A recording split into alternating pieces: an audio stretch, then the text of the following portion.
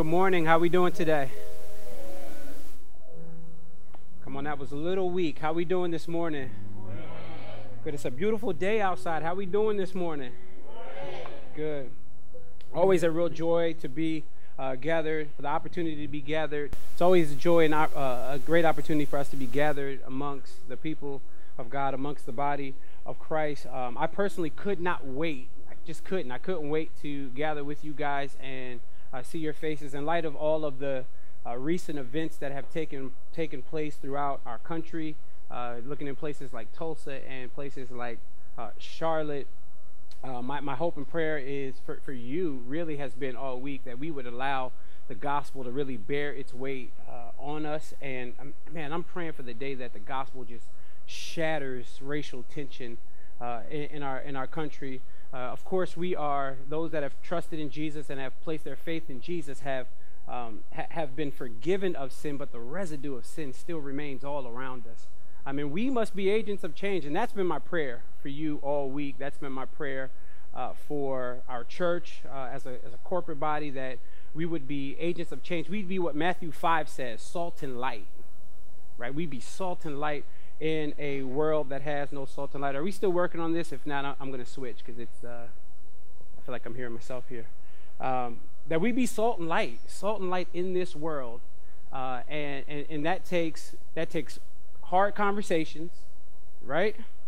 And that takes action. I don't know about y'all, but I'm tired of talking. I'm tired of talking. Let's get down to action. Micah 6:8 talks about what does the Lord require of you? Such an important question. And the answer is, but to do justice. Do justice. That means be an active participant in seeing racial tension addressed within our country. We can't say, man, the gospel will heal that. Of course the gospel will heal it. How does it do it? So we need to talk about the workings, and not just talk about it, but we need to be about actions. You can't be the sixth man off the bench as it relates to racial tension. We can't sit on the bench and say, well, 5 people are on the court, let them play. No, you must be an active participant. When it says do justice, that doesn't mean sit back and watch what's happening. That means we actually have to be deeply involved. And my prayer is that the gospel does apply to all of these situations. So Jonah chapter 3, if you guys could open up. I have no more to say. I am eager to preach, eager to get into the word of God with you. We've been going through a series on the book of Jonah. If you guys have been tracking along with us, you'll know one of the passions of our church is really to walk through books of the Bible, to walk through step by step. And I never run out of anything to say because the scriptures is just so full of depth. And so my heart and my hope and my prayer is that we would, as a church, continue to walk through books. After we finish Jonah, we're going to run through a few series to finish up the rest of the year. Starting the top of next year, my hope is that we'll be walking through the book of 1 Peter. And so track along with us. If you're not here on a weekly basis, you can check our podcasts out. All right, Jonah chapter 3. Jonah chapter 3 says this. Then the word of the Lord came to Jonah a second time, saying, Arise, go to Nineveh, that great city, and call out against it the message that I tell you. So Jonah arose and went to Nineveh according to the word of the Lord. Now Nineveh was an exceedingly great city, 3 days' journey in breadth. Jonah began to go into the city. Going a day's journey, he called out, Yet 40 days, and Nineveh shall be overthrown. Verse number 5, and the people of Nineveh believed God. They called for a fast and put on sackcloth, from the greatest of them to the least of them. Then the word reached the king of Nineveh, and he arose from his throne, removed his robe, covered himself in sackcloth, and sat in ashes. And he issued a proclamation published through Nineveh by the decree of the king and his nobles. Let neither man nor beast nor herd nor flock taste anything, but let them let them not feed or drink water, but let the beast be covered with sackcloth, and let them call out mightily to God. Let everyone turn from his evil way and from his violence that is in his hand. Who knows? God may turn and relent and turn from his fierce anger that we may not perish. Verse number 10. When God saw what they did and how they turned from their evil way, God relented of the disaster that he said he would do to them. Listen to these words. And he did not do it. I want to preach from the title and topic, Thank God for Another Chance. Thank God for another chance. Let us pray. Father, once again, we come to you like every single Sunday morning, pleading desperately for the Holy Spirit to move in this place. Pray that you would penetrate our hearts as we look at the grace that is found in the life of Jonah and the grace that you've extended to a wicked city like Nineveh. Father, your word is a lamp unto our feet and a light unto our path. And this morning we pray that you would illuminate our path. We have no direction outside of your word. And so, Lord, would you guide us through what your word has to say as we walk through verse by verse and line by line. It's in Christ's name and for his glory we do pray. Amen. Thank God for another chance. November 1879, an American inventor and businessman by the name of Thomas Edison set out to create his most famous contraption in Menlo Park, New Jersey, at Edison's lab. It's called the light bulb. We have those in our houses. We have those here. Now, those were created not too far from here by a guy named Thomas Edison and his team. So for them to create these light bulbs, it's not like we create them now. It's not like a factory that just pushes out a bunch of light bulbs. In order to create the first one, it took his team literally 24 hours straight to create one light bulb. So the story goes on that he and his team worked hard to create this light bulb. And at the end of 24 hours after creating this light bulb, Thomas Edison gives this light bulb to a young man and asks him to carry it up the stairs so that they can test the contraption to see if it actually works. After 24 hours, he gives it to this young man, and he walks up the stairs. This is a true story. He walks up the stairs, and what you're guessing happened actually happened. He's looking step by step, and he's holding it, and he accidentally drops this light bulb. 24 hours, the men are tired. They're exhausted. They can't believe that this young man just dropped this light bulb that they worked so hard on. And so they go back downstairs, and they begin. They don't take a break. They don't take a nap. They don't take a rest. They begin another 24 hours straight working on another light bulb, back to back. And at the end of the other 24 hours, this is 2 days straight, at the end of the other 24 hours, Thomas Edison does something amazing. He gives the second light bulb back to the same young man, asks him to carry it back up the steps. And this time he carries up the steps. He's careful. He's more careful this time, gets to the top of the stairs, and they actually screw it in, and it actually works. But the point I'm trying to pull out of bringing that illustration up to you is because that is exactly what we see in our text today. Thomas Edison stepped out on faith and gave this young man a second chance, although he screwed up the first one. And that is what we see in our text this morning, that God is gracious in giving people that have messed up a second chance. Now, I thought you'd be a little bit more excited about that. The reason I thought you'd be a little bit more excited about that is because people that rejoice over a second chance are normally people that know that we messed up the first one. So can we be honest in this room that all of us have messed up at least the first chance, if not the first 100 chances we've messed up, and God has been consistently gracious to us. The first 4 verses of chapter 3, verses 1 through 4, shows us the macro mercy of our God that is extended to Jonah. And then verses 5 through 10 show us the macro mercy of God extended to the Ninevites. The entire city of Nineveh is going to be extended another chance. 120,000 people was in Nineveh at this time. Over 120,000 people. I'm getting that from chapter 4. 120,000 people are now going to receive the mercy, the grace of our God. And by the way of a quick recap, those of you who haven't been here, some of our first-time visitors, we've been walking through Jonah. Jonah chapter 1 shows us that God comes to Jonah, says, "Arise, go to Nineveh, that great city, and call out against it the evil that has come up before me." You guys know the story. If you don't, Jonah arises, and he does not go east towards Nineveh, but he goes down to the seaport of Joppa and then goes west, gets on a boat to go west to Tarshish, modern-day Spain. And as he gets on that boat, the Bible tells us that he's running from the presence of the Lord. 3 times it tells us in chapter 1 that he's running from the presence of the Lord. I don't know how you run from the presence of the Lord. Psalms 139, verse 7 through 8 says, where shall I go from your presence? Where shall I flee from your spirit? If I ascend into heaven, you're there. And if I make my bed in Sheol, even there, you are there. So there is no running from the presence of the Lord. And so God decides, you know what? I'm going to disrupt his plan. I'm going to hurl a storm. He didn't approve of the storm. He created a storm to put Jonah in. The storm was so bad that the ship began to break up. The Bible tells us that the experienced sailors or the mariners that were on the boat, storm was so bad that they couldn't even weather through the storm. And I'm sure this wasn't their first storm, but this one was so bad that they couldn't even weather through the storm. You guys know the story. It goes on that they woke everybody up on the ship and said, pray out to your God. Jonah does not pray out to his God in that moment. They end up saying to him, after casting lots and finding out, identifying him as the source of the problem, they then say to him, what shall we do, in verse 11 of chapter 1? What shall we do with you that the sea may calm down for us? And Jonah doesn't pray there either. He says, throw me overboard.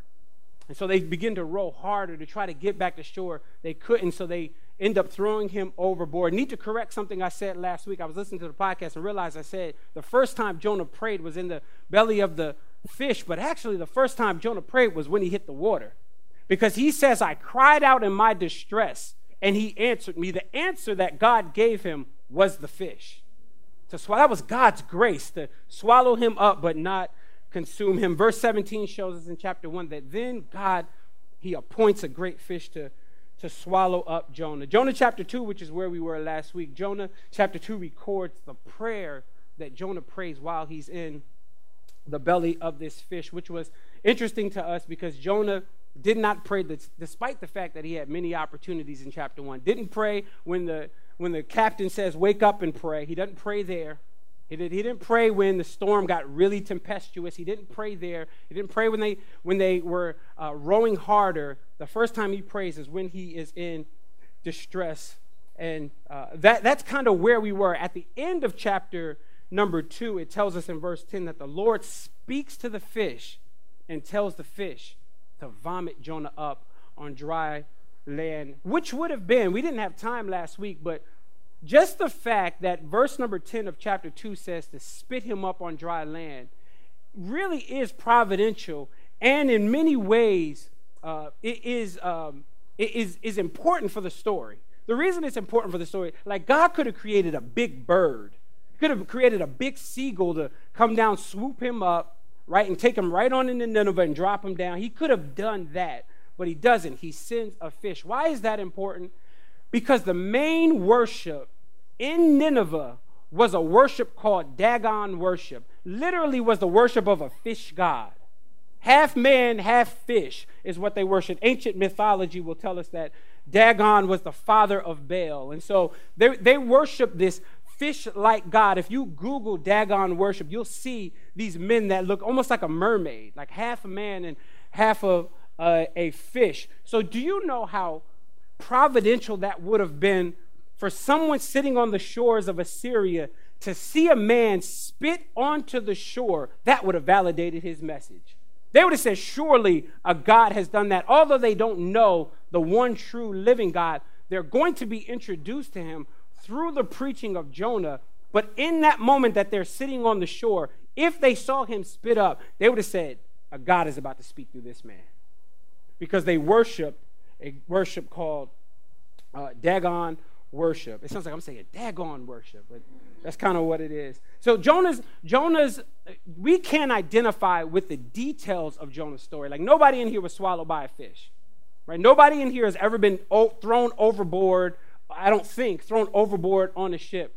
So even though we can identify with Jonah's experience, the essential truth of Jonah's experience we can. God wants to give you a second chance, just like he wants to give this man a second chance. So maybe you're in here and you've messed up the first one. This story, this chapter, which is a pivotal chapter in the story, shows us that God does want to extend that to you, and it should provide comfort and hope. This chapter should be a warm blanket for everybody in here that has messed up the first time. Look at verse number 1. Then the word of the Lord came to Jonah a second time. That is so important for us to understand, because I've been saying to you guys over and over again for the last few weeks that God really could have wiped Jonah out and got a new prophet and sent him. But God corrected me this week as I was thinking about that. Like, God, why didn't you just wipe him out, get you a new one, send Nahum, send him over, let him go ahead and do his thing, and then the whole city would be repentant. Like, you can still work without Jonah. But God corrected me. He didn't need a new prophet. God could have used anything. Like, check God's resume. In order to get Moses' attention, he used a bush.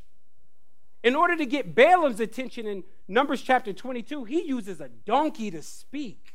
And so God could have literally wrote in the cloud with pink puffy letters, and the entire city would have been saved by looking in the cloud. I'll go a step further. He could have taken the fish that swallowed Jonah, had him plop right on the shore, had him speak the same exact words, and go back right back in the water. And I know you're like, well, a fish can't speak, but neither could a donkey. And in Numbers 22, we see a donkey speak. God could have used anything. He did not have to use another prophet, and he sure didn't have to use Jonah. He could have said to Jonah, you've disobeyed me, you have been rebellious, I'm going to wipe you out and just do my thing by myself. But he doesn't do that. Our text this morning tells us that the word of the Lord came to Jonah a second time. That's good news for all of us in here that know that we need a second chance. We need a third chance. We need a 40th chance. We need a 70th chance. This text gives us good news that if you've made a mistake in here, God is able to forgive you and give you another chance. Give you another chance. Repentance does play a role in that. We don't have time to unpack that, but God is able to forgive you if you've messed up and you've been going left. And in as much as we identify with Jonah's rebellion, I want you guys to feel the weight of this. We're Jonah in this story. Like, don't think in your mind, I'm not Jonah, I would have obeyed. No, you wouldn't have obeyed. The only difference with Jonah's disobedience and Jonah's sin and our disobedience and our sin is that Jonah's got recorded in the Bible and our trifling stuff didn't. It's the only difference. If God was to record your mess in the Bible and we was to sit here and preach on your mess, you would be Jonah in this story. And so we identify with Jonah's rebellion. We identify with Jonah's sin. But here's the good news for us this morning. We also identify with the fact that God gave Jonah a second chance, and he can do the same thing for everybody that is in this room. Then the word of the Lord came to Jonah a second time. Look at what it says. Arise, go to Nineveh. He's repeating the same words. Arise, go to Nineveh, that great city, and call out against it the message that I tell you. Although in chapter 1 he said, call out against it, their evil has come up before me. In chapter number 3 it says, arise, go to Nineveh, that great city. God's grace is about to reach one of the Bible's most wicked cities. Told you guys that this in Sodom and Gomorrah was like junior varsity. Nineveh was varsity as it comes to wickedness. They were a godless city. They did not know God. They were a wicked, they were a violent city. But this brings up an important fact about the character of our God, that God is going to send Jonah to a wicked, godless city that was not a part of his original covenant. He's going to send his prophet there. This brings up an important fact. And the fact is that God's capacity to forgive you is greater than your capacity to sin. His grace is, you can't out-sin the cross. His grace reaches so much further than our sin could ever reach. Let me give Bible, Romans chapter 5, verse 20, where sin increased, grace abound all the more. Now, that's good news for us, and so we can't out-sin the cross. Of course, once you're saved, the expectation is that you'll be on a trajectory to look more and more like Jesus Christ. Those of us that have trusted in Jesus, that is the one thing we have in absolute common, is that all of us are on the road of looking more like Jesus. Every day, and every day there's hope for us to overcome sin and walk with God faithful. And so God is faithful to forgive us. This text shows us that he's faithful to forgive even the furthest person. I mean, he calls Nineveh 4 times. He calls Nineveh in the book of Jonah a great city. Now, 2 of those times he's talking about the population and the geographical size, but the other 2 times he just says they're a great city. How can you call Nineveh the most wicked city in the scriptures, an entire book of the Bible dedicated, Nahum dedicated to talking about how wicked wicked Nineveh is. How can we call them a great city? Because God is able to see past their evil and see the potential in them actually walking with him. And God's capacity to forgive us is great. Romans chapter 5, verse 8, God shows his love for us that while we were yet sinners, Christ died for us. He died for us in the midst of our wickedness, in the midst of our sin, when we had no love for him. Let me put this in perspective for you. Even your goodness is evil to him. Why can I say that? Because he's so holy. And because he's holy and dwells in unapproachable lights, our goodness can be an offense to him. But in the midst of that, knowing we needed a new righteousness, he's able to lavish that on us through the person and the cross of Jesus Christ. And so Christ died for you in the middle of your ugly sin. Like, think on your mind that sin. He died for that. I'm talking in the midst of you smoking weed, in the midst of you sleeping around, in the midst of you trying to bail out on your own righteousness. In that moment, Christ died for you and is able to give you a second chance. And so he calls him, he says, Nineveh's a great city. He says it 4 times. 2 of those are just simply, you're a great city. And if you think in this room, I'm going to move on from this point, but if you think in this room that your sin is the exception, can I assure you that it's not? Like, because that's what we do. We be like, man, surely God doesn't know what I did. Like, your sin is not the exception. Read the Bible. David. Like, we walk through David's sin. Look at David's sin. David's sin was not no cushy sin. Like, he sent a man to die after knocking up his wife. Is that too much? After getting his wife pregnant, he sends a man on the front line to die. That sounds like a scene from How to Get Away with Murder. Thursday nights at 10 o'clock. Just saying. I don't know if y'all watched last week, but it left us on a cliffhanger. Anyway, let me get back. Your sin isn't the exception. So we have people like David that writes most of the psalm, a man after God's own heart. God is able to lavish his grace on him and push him towards a life of walking with him. Look at Moses. Moses kills a man. Look at Paul. This is how you know Paul's a sinner. Paul goes so far as to call himself the chief of sinners. Like, you've never called yourself, I'm a chief of sinners. Like Paul, and he writes 75% of the New Testament on his way to persecute Christians. And yet the Lord is able to lavish his love on him. Moses, I said, as a sinner, wrote the first 5 books of the Bible, the Pentateuch, the Torah, Genesis, Exodus, Leviticus, Numbers, Deuteronomy. A man that killed a man wrote that. So God is able to reach even the farthest person. He's going after the city Nineveh. Do your research on Nineveh, wicked city, and he's going after this city. Let's keep going. Verse number 2 says, "Arise, go to Nineveh, that great city, and call out against it the message that I tell you." So Jonah arose and went to Nineveh, according to the word of the Lord. Now Nineveh was an exceedingly great city, 3 days in journey in breadth. Verse number 4, Jonah began to go into the city, going a day's journey, and he called out, here's his sermon, "Yet 40 days and Nineveh shall be overthrown." Like, this rocks me. Jonah has been in a storm. Jonah has been rebellious. Jonah has been in the belly of a fish. He was thrown into the waves. He was drowning. The scripture tells us that weeds were wrapped around his head. He finally spit onto the shore, goes a day's journey into Nineveh, gets to Nineveh, and preaches the shortest message that I've ever seen. He preaches 8 words. That's all he preaches. Like, there's no other sermon in the text that shows us a shorter sermon than this one. Yet God is able to use 8 words to flip an entire city upside down. Not just flip the humans upside down, but if you looked at the rest of the text, even the animals they fasting and they got on sackcloth. The whole city is rocked by a sermon, by the preaching of the word. And when God wanted to do something amazing in a city, he did not send Donald Trump. When he wanted to do something, he did not send Hillary Clinton. He didn't tell the parachurch, get in there and do your best. He doesn't tell them to do a 1,000,000-man march. When God wanted to do something in a city, he sent a man carrying his word. And the impact on the city has nothing to do with the style of Jonah's sermon, has nothing to do with the delivery of Jonah's sermon, has nothing to do with the length of Jonah's sermon. The impact of Jonah's message has everything to do with the fact that it was God's word. It was a word from the Lord. How do I get that? Because in chapter 2, he says, call out against it the message that I tell you.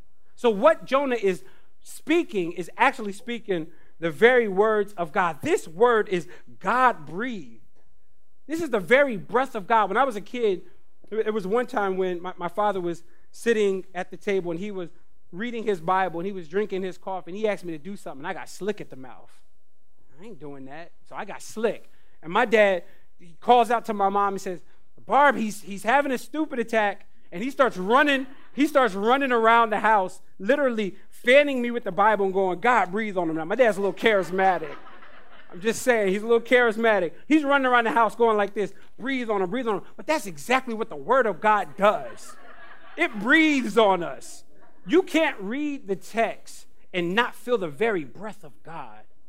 The word of God is active and it is alive, and it is sharper than any double-edged sword. He walks into Nineveh and preaches 8 words. He doesn't Facebook that he's going to be there. He doesn't take a selfie of himself saying, I'm on my way to Nineveh, y'all get ready, like revival's coming. He doesn't do any of that.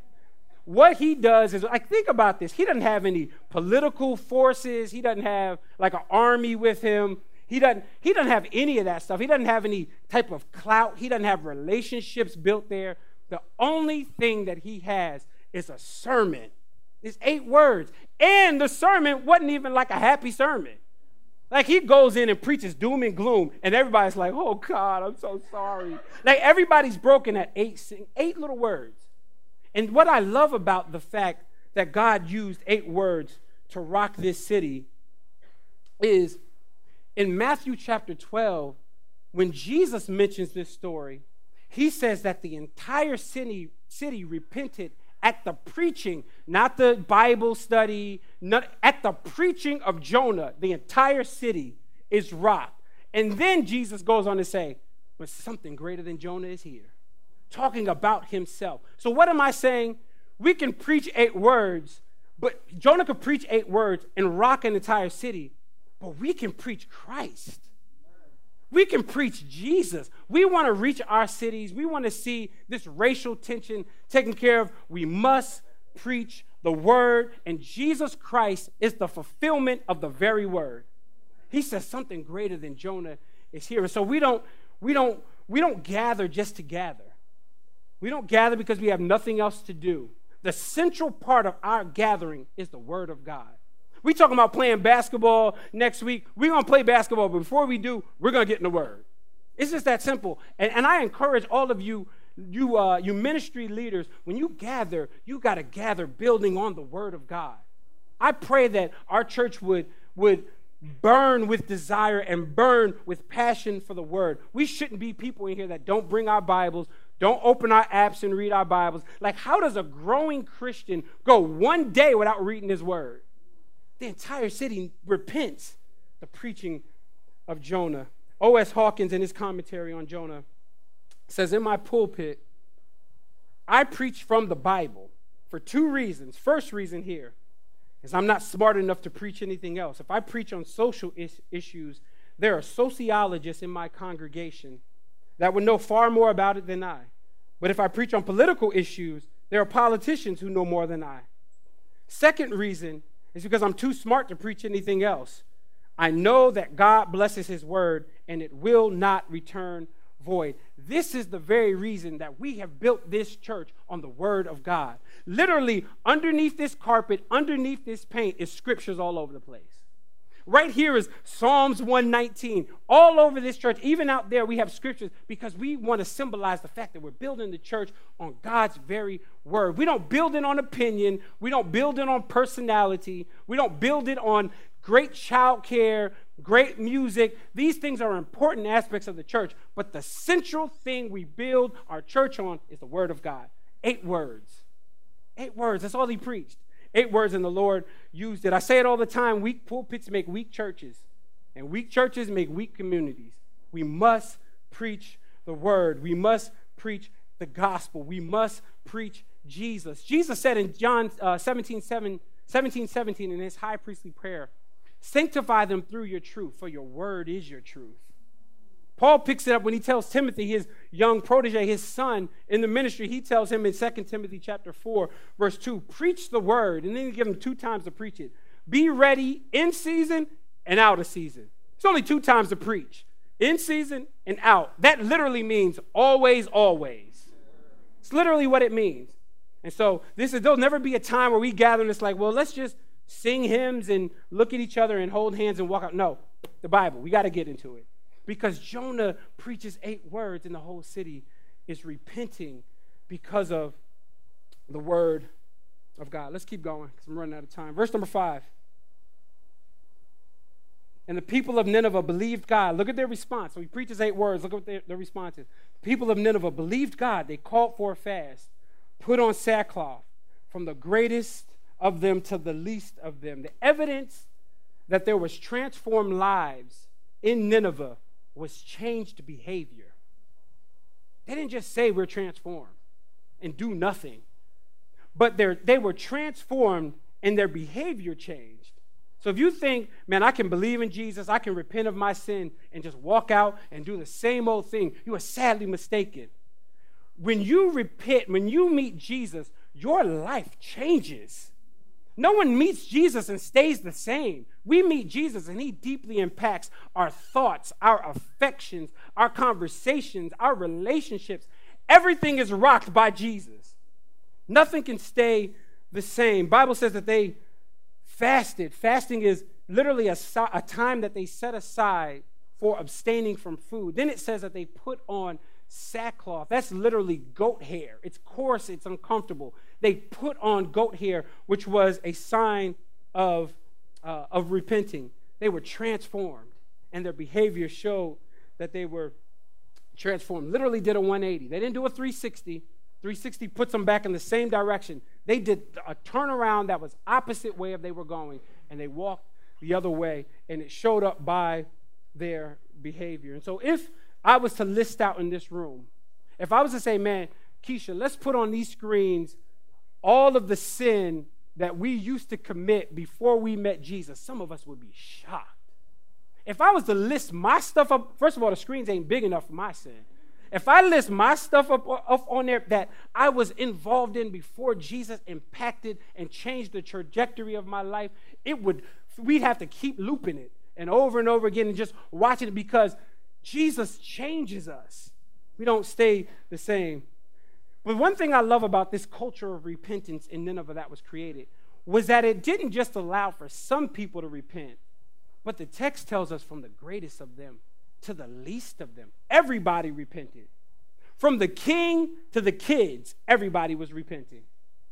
Everybody. And we're in this new time where, especially church culture, this Western church culture, we allow for members to repent, but don't allow for leadership to repent. But notice something in the text. The leadership of Nineveh, the king of Nineveh repents, but he doesn't stop leading. How do I know that? Look at verse number 7. Actually, verse number 6, it says, the word of the Lord reached the king, and he arose from his throne, removed his royal robe. By the way, a royal robe, it was made of the finest material. It was representative of his position, his kingly position.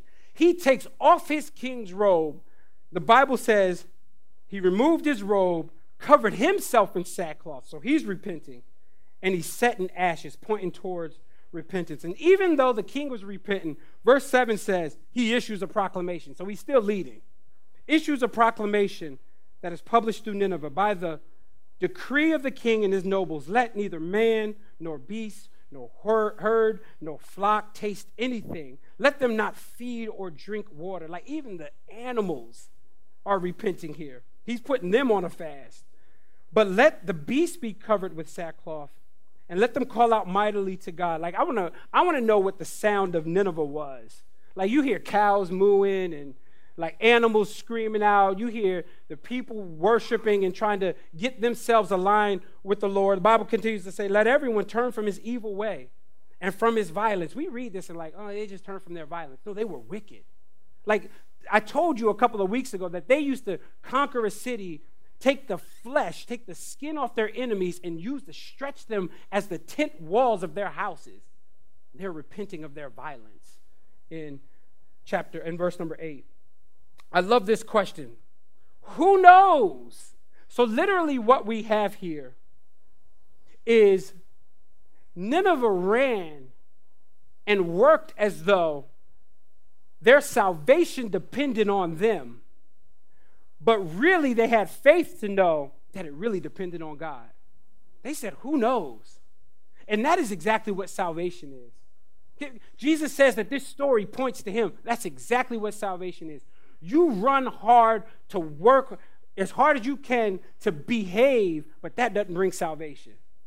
Salvation comes by the sovereign grace of God. Purely the sovereign grace of God. You bring nothing to the table of salvation except your filthy sin. It's the only thing we bring to it. God brings grace. God brings renewal. God brings transformation. And so these men literally said, who knows? Like, we can do all of this. We can fast. We can mourn. We can pray. But ultimately, our salvation is dependent on if God decides to grant us mercy. And that's good. That's good theology right there. That's consistent with the rest of the Bible. We don't work towards this thing. We work hard and we behave because we're saved. We don't behave to be saved. God has already granted that to those who have trusted in Jesus. Through the work of the cross, he doesn't grant that to you because you got up at 6 o'clock and prayed. He doesn't grant that to you because you went through your 31 days of Proverbs. He doesn't grant that to you for that. That's great. Do that, but don't depend your salvation on it. Because salvation is based on the person and the work of Jesus Christ, and it's based on the sovereignty of God. Who knows? I love the song that we sang right before I came up. God is over all.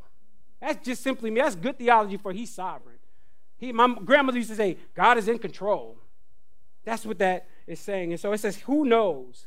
And so God chooses us. We don't choose him. John 15:16, Jesus says to his disciples, you didn't choose me, but I chose you and appointed you that you should go and bear fruit. The Ninevites realized that they had a responsibility to get it right, but their salvation was 100% on Jesus. Not 100, 100%. On God, that God would be gracious to save them. Look at his response. After they do all of this stuff, they said, who knows? God may relent, turn from his from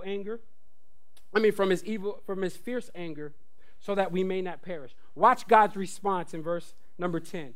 When God saw what they did and how they turned from their evil way, God relented of the disaster that he said he would do to them, and he did not do it. Wait a second. God saw that a wicked city repented, they changed behavior, and he forgave them. He gave them salvation from the destruction he said he would do to them. That's exactly what he did. Over 120,000 people. And even Jonah is given a second chance, despite the fact that Jonah is rebellious, and despite the fact that in chapter 4, Jonah's going to act a fool again. He's going to act a fool again in chapter 4, but yet God grants grace, grants mercy, lavishes love on Jonah and 120,000 people. They said, who knows? God responded, I'm going to relent of this disaster. Purely based on the fact that they repented. Don't downplay repentance in your life. Some of us just run hard. We think we can, and I'm not talking that fake repentance, which is, I'm repentant, I'm saying sorry because I don't want to, I'm afraid of the potential punishment. No, repent because you hate the sin, because you love Jesus. You don't want to offend God. You don't want to defame his name. That is why we repent. This entire city repents. See, the beauty in the sermon that Jonah preached to them in verse number 4, yes, it was a doom and gloom sermon. Yet 40 days and Nineveh shall be overthrown. But the beauty is, Nineveh didn't just hear the words overthrown. but they heard the word 40 days, which means they had time to get it right. And some of you may be in this room, and maybe you're in this room, and right now you haven't trusted Jesus. Like, I'm convinced that all of us in this room have not walked in here and placed our faith in Jesus. Can we just put that on the table? The church has a bad habit of assuming everybody understands the gospel, assuming everybody's trusted Jesus. No, some people walked in here and are broken. Some people walked in here and you think you're saved. The truth of the matter is, have you trusted Jesus? If you haven't, the word overthrown is still hanging over your head. But if you do trust Jesus, 40 days is what the scripture, that not literally 40 days, but what it shows us is that there's grace. Even within a doom and gloom sermon of saying, I'm going to overthrow this city, I'm giving you 40 days to get it right. And they relented of the disaster that God said that he would do to them. Do you realize that God has given everyone in this room a second chance via the cross of Christ? Like, all of us walked in this room and have messed up the first chance. And can I tell you how you messed up the first chance? You didn't merely mess up the first chance because of your behavior, because of your sin. You messed up the first chance by being born. What am I saying? It's inherited sin. It was passed down from your father to his father to his father, tracing all the way back to the original sin of Adam. All of us in this room have screwed up the first chance. Does that not make us all feel like family? Like, let's get that out. We've screwed up the first chance. But just because you screwed up the first chance, the gospel shows us that the cross provides a second chance for you.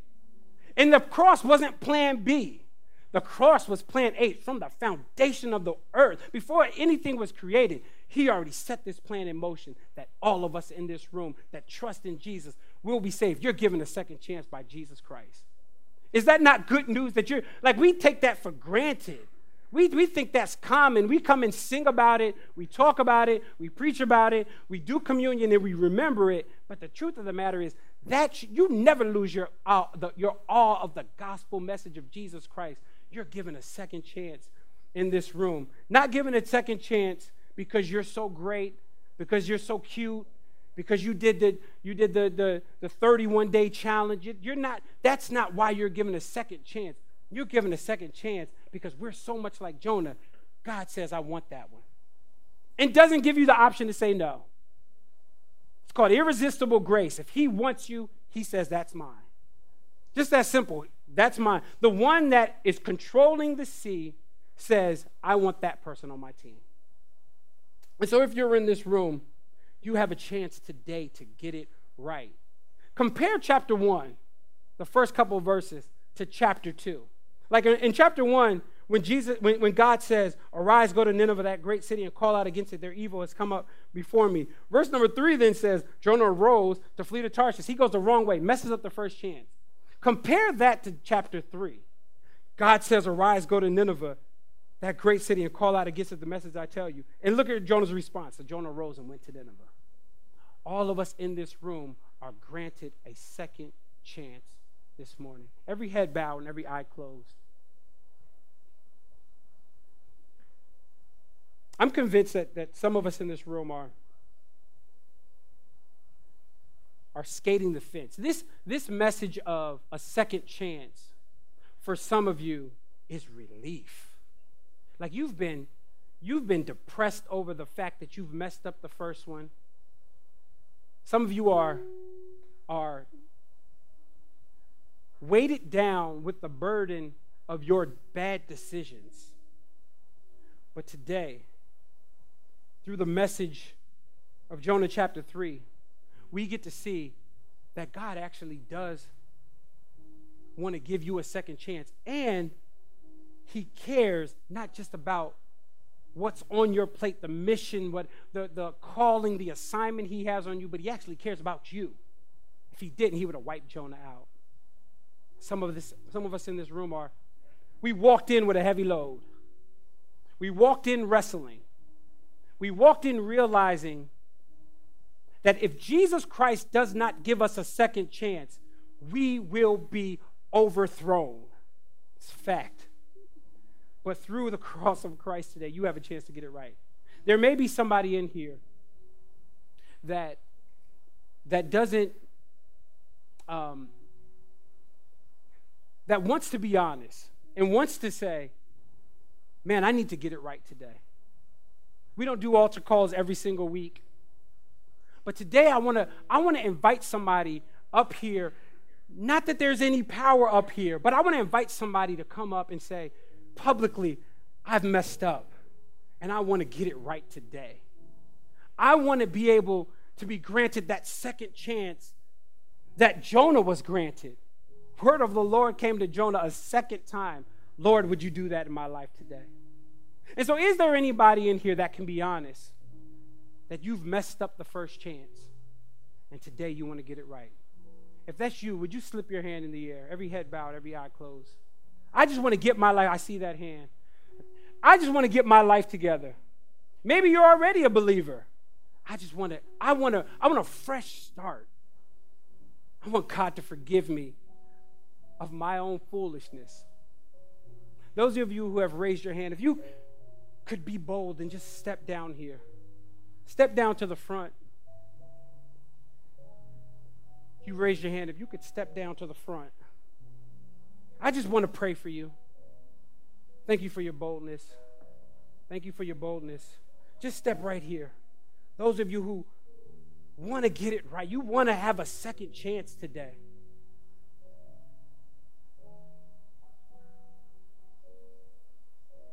And while these are standing up here, there's another group that's here that knows that they are far from the Lord. If you walk out of here today, get hit by a car, you know that you're not going to be with Jesus. If that is you, would you slip your hand in the air? You want to say, I want to give my life to the one who has died for my sins. I want to trust in that Jesus today. The one that you sang about, the one that you preached about, the one you're about to do communion and observe his death, burial, and resurrection.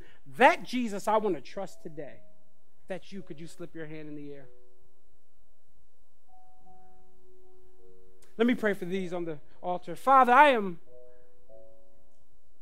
so overjoyed at the boldness of these that came down and said, I've messed up the first time. Truth is, at some point in life, everybody in this room, from the media booth to the kids' room, everybody in this room has messed up somewhere. We're all in need of your forgiveness. And Father, today I just want to pray for these. And pray, oh God, that you would release them from the guilt of their bad decisions. Release them, oh God, from the guilt and shame that they may even be feeling. But Father, help them to rejoice in the fact that you've given them a second chance. Another chance to get it right. And Father, this time, my hope and my prayer, oh God, is that they would do with this chance what Jonah did with his second chance.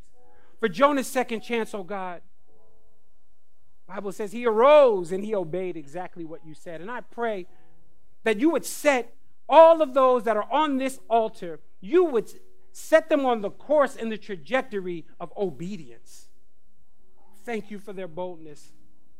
Would you work in their life and use them in a powerful way and use their bad decision of the first time, use that as a testimony for somebody else. Somebody else that's in the same boat as them, would you use them for your glory? You've used Jonah, a disobedient prophet. All of us in this room should rejoice at the fact that you use people that are broken to do powerful things. A man disobedient and on the run preaches 8 words and 120,000 people are saved. Father, you're able to do this. Save from the disaster that you said you would do to them. And so as they walk back to their seat, my hope and prayer is they walk back with new confidence, new joy, confidence in the work that Jesus Christ has already done. And through that, would they maximize their second chance? It's in Christ's name we give glory. Amen.